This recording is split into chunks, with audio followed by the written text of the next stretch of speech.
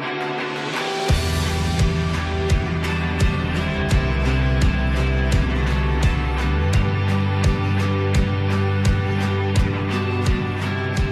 the middle of a series called Theology for Ordinary People.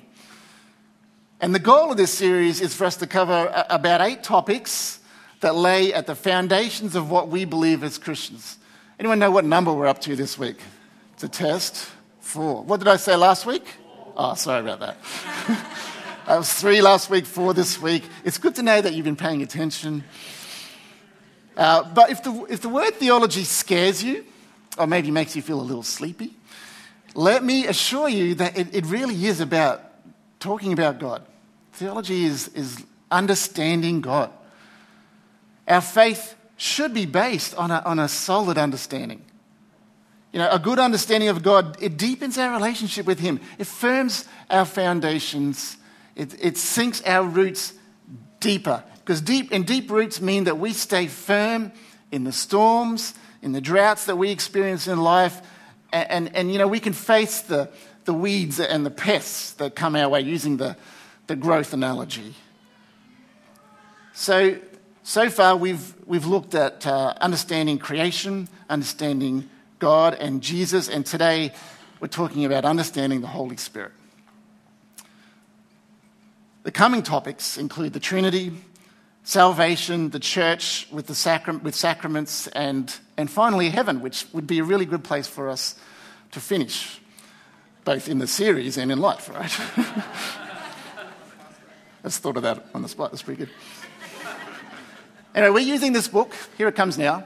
This is where I'm basing everything. So it's not all my stuff, although I'm using some of my stuff, but Alistair McGrath writes this book called Theology, the Basics, and that's our source material. And by the way, I got contacted this week by Kevin Brown. He's the principal of our college, Kingsley College, and because they were in lockdown in Victoria where he lives, he watched us online and he was excited to see that, you know, we're using this material from one of the subjects I did years ago. And he said, and you need to let the church know we're doing this subject in semester 2, and if you're interested, you can do it. In fact, there's information at the information desk. Is that what we're calling it now? Information desk. And you can do it for either credit, where it goes towards a certificate for in ministry, or just for what they call audit, which simply means you do it for your own personal growth and gain. That's only $100 if you were to do that. So if you're getting something out of this particular series and you want to go a little bit deeper and do some of your own study, then I recommend you consider that. Anyway, today we're talking about understanding the Holy Spirit. It's fair to say, in my opinion, that the Holy Spirit is probably the least understood person or being in the Trinity, the triune God that we worship. You know, we understand the Father, or we somewhat do, we attempt to. We understand the Son, but the Holy Spirit, you know, may I be as bold enough to say, not as much. And that's understandable. Jesus says the Holy Spirit's like the wind. We can't see him, but we know he's there.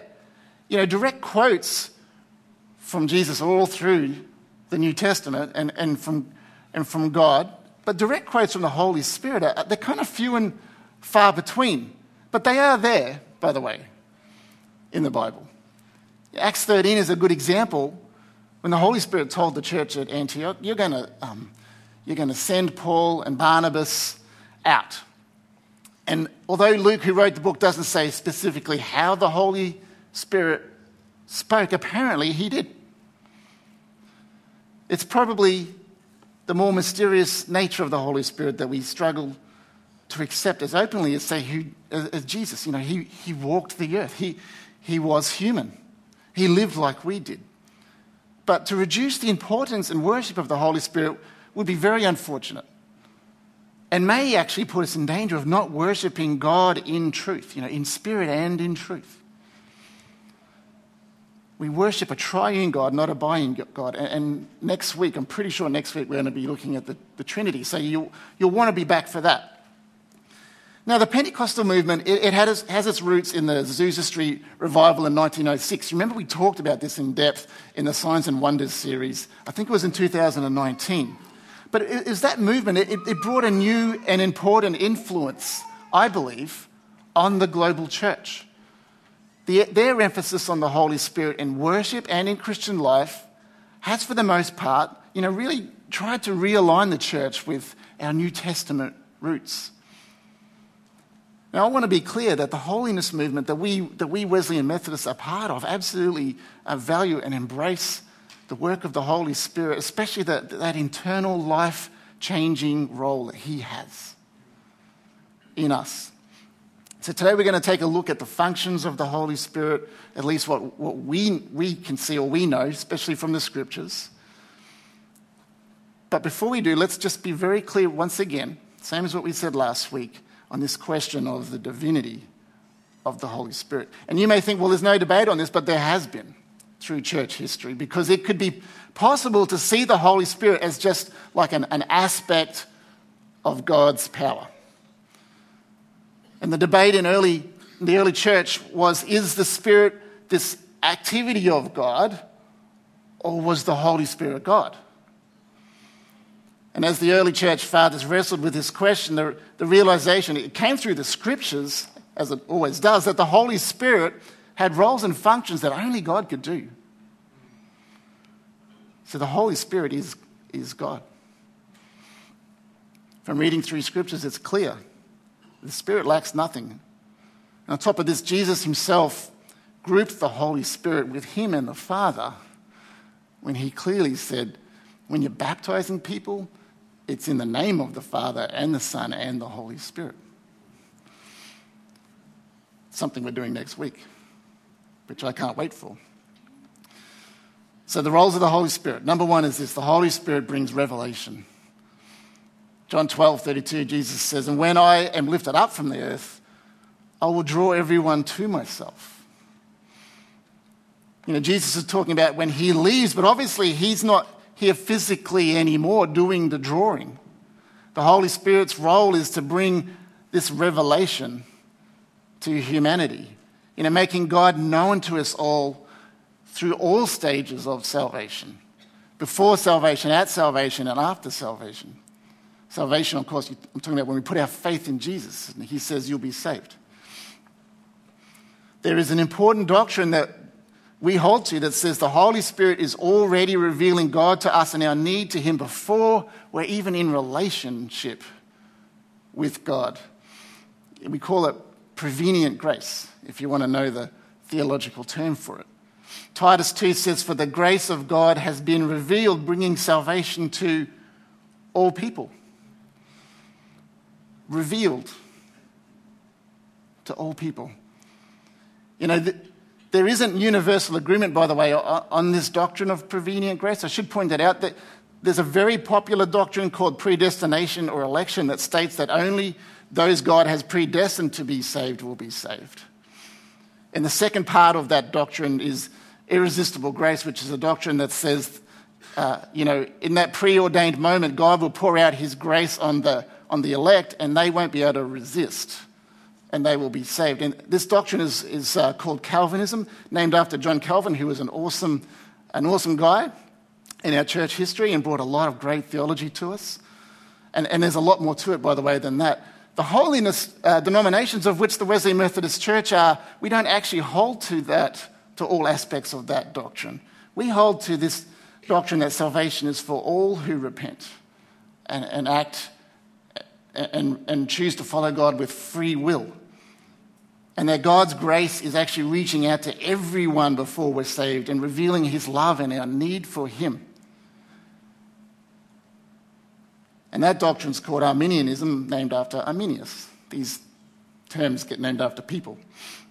Again, there's a lot more to it than that simple explanation. But the point is this: it's not about Calvinism versus Arminianism, which has been a long debate through church history. It's about the Holy Spirit's role to reveal God to us. That's what I want you to take away today.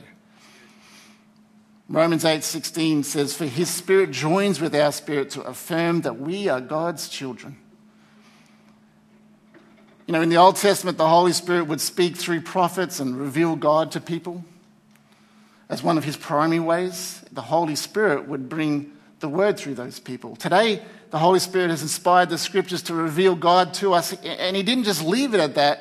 He also inspires our understanding and interpretation of the Scriptures. So once again, God is revealed to us and it enables us to be led into God's truth. But as Paul says in that Romans passage, there is a direct revelation with our spirit. So without the Spirit and his role, truth is elusive. Knowing God is elusive. This is what the Holy Spirit does. Without the Spirit, there's no revelation of God for salvation. There's no revelation of God for sanctification. Sanctification means that I'm changing to be more like Jesus. Without the Holy Spirit, there's not conviction to know that I need God. I need Jesus to be saved. All right. If I've confused you in that particular point, please come and see me afterwards, because I feel like I may have. Point number 2, the Holy Spirit appropriates salvation. You know, when we repent, when we ask God to forgive us and we commit our life to him, and the Holy Spirit steps into our life with divine power, he heals us. Our soul is healed from spiritual death to spiritual life. You know, it appears from Scripture that the Holy Spirit appropriates this new life, the rebirth. This is what, again, I'm in Titus twice in one sermon. I don't think I've done Titus twice in one sermon, but here he is in Paul in chapter 3. He says, he, Jesus, saved us, not because of the righteous things we have done, but because of his mercy. He washed away our sins, giving us a new birth and new life through the Holy Spirit. He generously poured out the Spirit upon us through Jesus Christ our Saviour. I was trying to, I was reading the book and everything like that, trying to get my mind around this. It is somewhat mysterious. It's hard to clearly define. It's difficult to do that. But the process, I think, very much is that Jesus saves us. He takes the sin off us. You know, the Holy Spirit then puts on the defibrillator and hits the go button and brings us back to life, brings the soul to life. Jesus removes the blockage. You know, he removes the disease. He removes the curse through his death. The power of the Holy Spirit brings us to life. Every person here who is a born-again Christian is a walking miracle. You've had the defibrillator. Maybe it took a lot of shocks over a lot of time, and you're not sure whether it was number 1 or number 36. But the Holy Spirit kept hitting the button. It doesn't end there. It's just the beginning. From there, the Holy Spirit daily illuminates Christ in us so that we can fully take hold of him. Which brings me to point number 3. He energizes the Christian life. The Holy Spirit is to bring the power that is needed to live for Jesus. And praise God for that, because I can tell you without the Holy Spirit, we have almost no hope of success. You know, we need to be given the thanks to the Holy Spirit for how much he has helped us to get to where we are now. Here's some examples of how the Holy Spirit brings that energy, the empowerment for our life. The first thing is in our worship. John 4 says, the time is coming, it's here now. This is Jesus speaking. When true worshippers will worship the Father in spirit and in truth, the Father is looking for those who will worship him that way. For God is spirit, and so those who worship him must worship in spirit and in truth. To be honest, there's a lot of discussion about what this means, but clearly the underlying thing is the Holy Spirit has a role in how we worship. Also, what that looks like is debated, but I say it starts with open invitation, you know, for the Spirit to lead us in worship through his power, his leading, for it to be worthy of God. Worshipping in the Spirit is not a closed hands, arms folded posture. It's not so rigid that we don't follow him. If we have to worship in spirit and in truth, then he should show the way. Open hands. The Bible is clear that God is a God of order, and Paul says our worship should reflect that. The problem is that sometimes maybe our idea of order and God's idea of order may not align with what we think. If the Spirit says, for example, change the songs we're going to sing, I do that to our worship leaders often, by the way. And I always say yes. If the Spirit says, give us scripture or a word, we do it. If the Spirit says, just stop and wait, we stop and wait. Because maybe there's a revelation coming. It doesn't mean it looks like the church we grew up in. It doesn't mean it looks like the church up the road. It doesn't mean like it looks like the church you like to watch on YouTube. The key is we invite the Holy Spirit to lead us. We give space for him to move and respond when he does. The second example is in our prayer. Similar to the first one. Once again, the Holy Spirit leads and empowers our prayers. And here's the bit I love. When we don't know what or how to pray, there's a wonderful promise that Paul gives in Romans. You know, the Holy Spirit fills the gap for us. You know this verse, I'm pretty sure, but it's Romans 8. The Holy Spirit helps us in our weaknesses. I mean, that's really good right there. For example, we don't know what God wants us to pray for. Who's ever had that time in their life? Maybe it was today. But the Holy Spirit prays for us with groanings that cannot be expressed in words. And the Father knows all hearts. The Father, who knows all hearts, knows what the Spirit is saying. For the Spirit pleads for us believers in harmony with God's own will. Whew, that's so good. It's amazing, actually. And I actually think this happens when we're in our one-on-one time with God. I don't think what this verse is saying is don't pray because don't worry, the Spirit's got it covered. That's not what it's saying. It's, you know, there's those times when you've run out of things to say, or you don't know, or you're just in a state of burden, perhaps. But it's still in that time of closeness with God and that one-on-one time that I think that this is when this is realized, you know, when the Holy Spirit really, he knows our heart and he's praying what really needs to be prayed. And I think we align ourselves with God's will when this happens as well.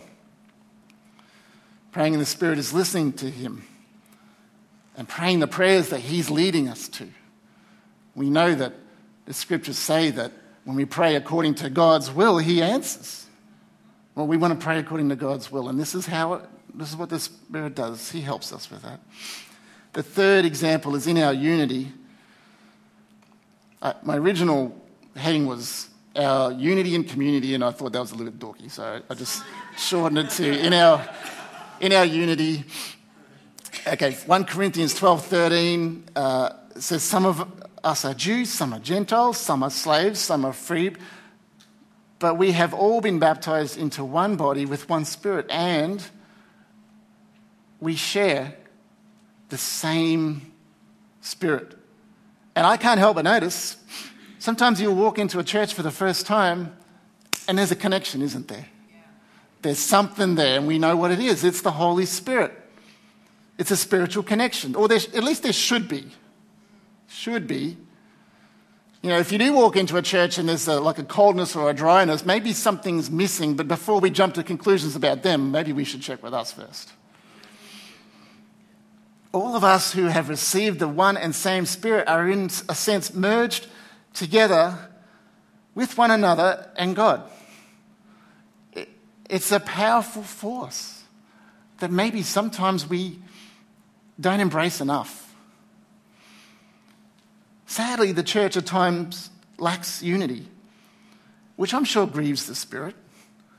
But to be honest, if we're filled with the Spirit and he energizes our community and leads us into truth, we should be able to actually show that example to the world. You know, the church should be the example. And I think sometimes it is. And I think sometimes it isn't. But we know unity in our group of people and the diversity here better than, you know, the football club and the bridge club or whatever. Does anyone play bridge? Does that still exist? I feel like it's from my parents' generation or something. But You know what I mean, right? It should be better. The fourth one is in our witness. I think that Tim may have already shared this one this morning. But you will receive power when the Holy Spirit comes upon you. Did you know you've got the power of God in you if you've committed to Jesus, surrendered, been forgiven, and you're a Christian? You will receive the power of the Holy Spirit. And here's the thing about that power. You will be his witnesses. And he even says, telling people about him everywhere. Because we think, yeah, power to be witnesses through my actions, and I absolutely agree with you. That's where it starts. But Luke did say, or Jesus did say, telling people, which is really hard to do. And I need God's power to do it. We need to tap into the Holy Spirit's power more in this area. I often don't feel like I've got it. Speaking about God, particularly outside of the church, it's hard. Anyone else experience that feeling? The evangelists in here are going, what are you talking about? What are you talking about? But I know for most of you, you're probably a bit like me. Holy Spirit will help us. All right. The last one in this, how he energizes us or brings power to us, is in our holy living. Galatians 5 is a really good chapter. You should read the whole thing. But in verse 16, he says, I say, let the Holy Spirit guide your lives. Then you won't be doing what your sinful nature craves.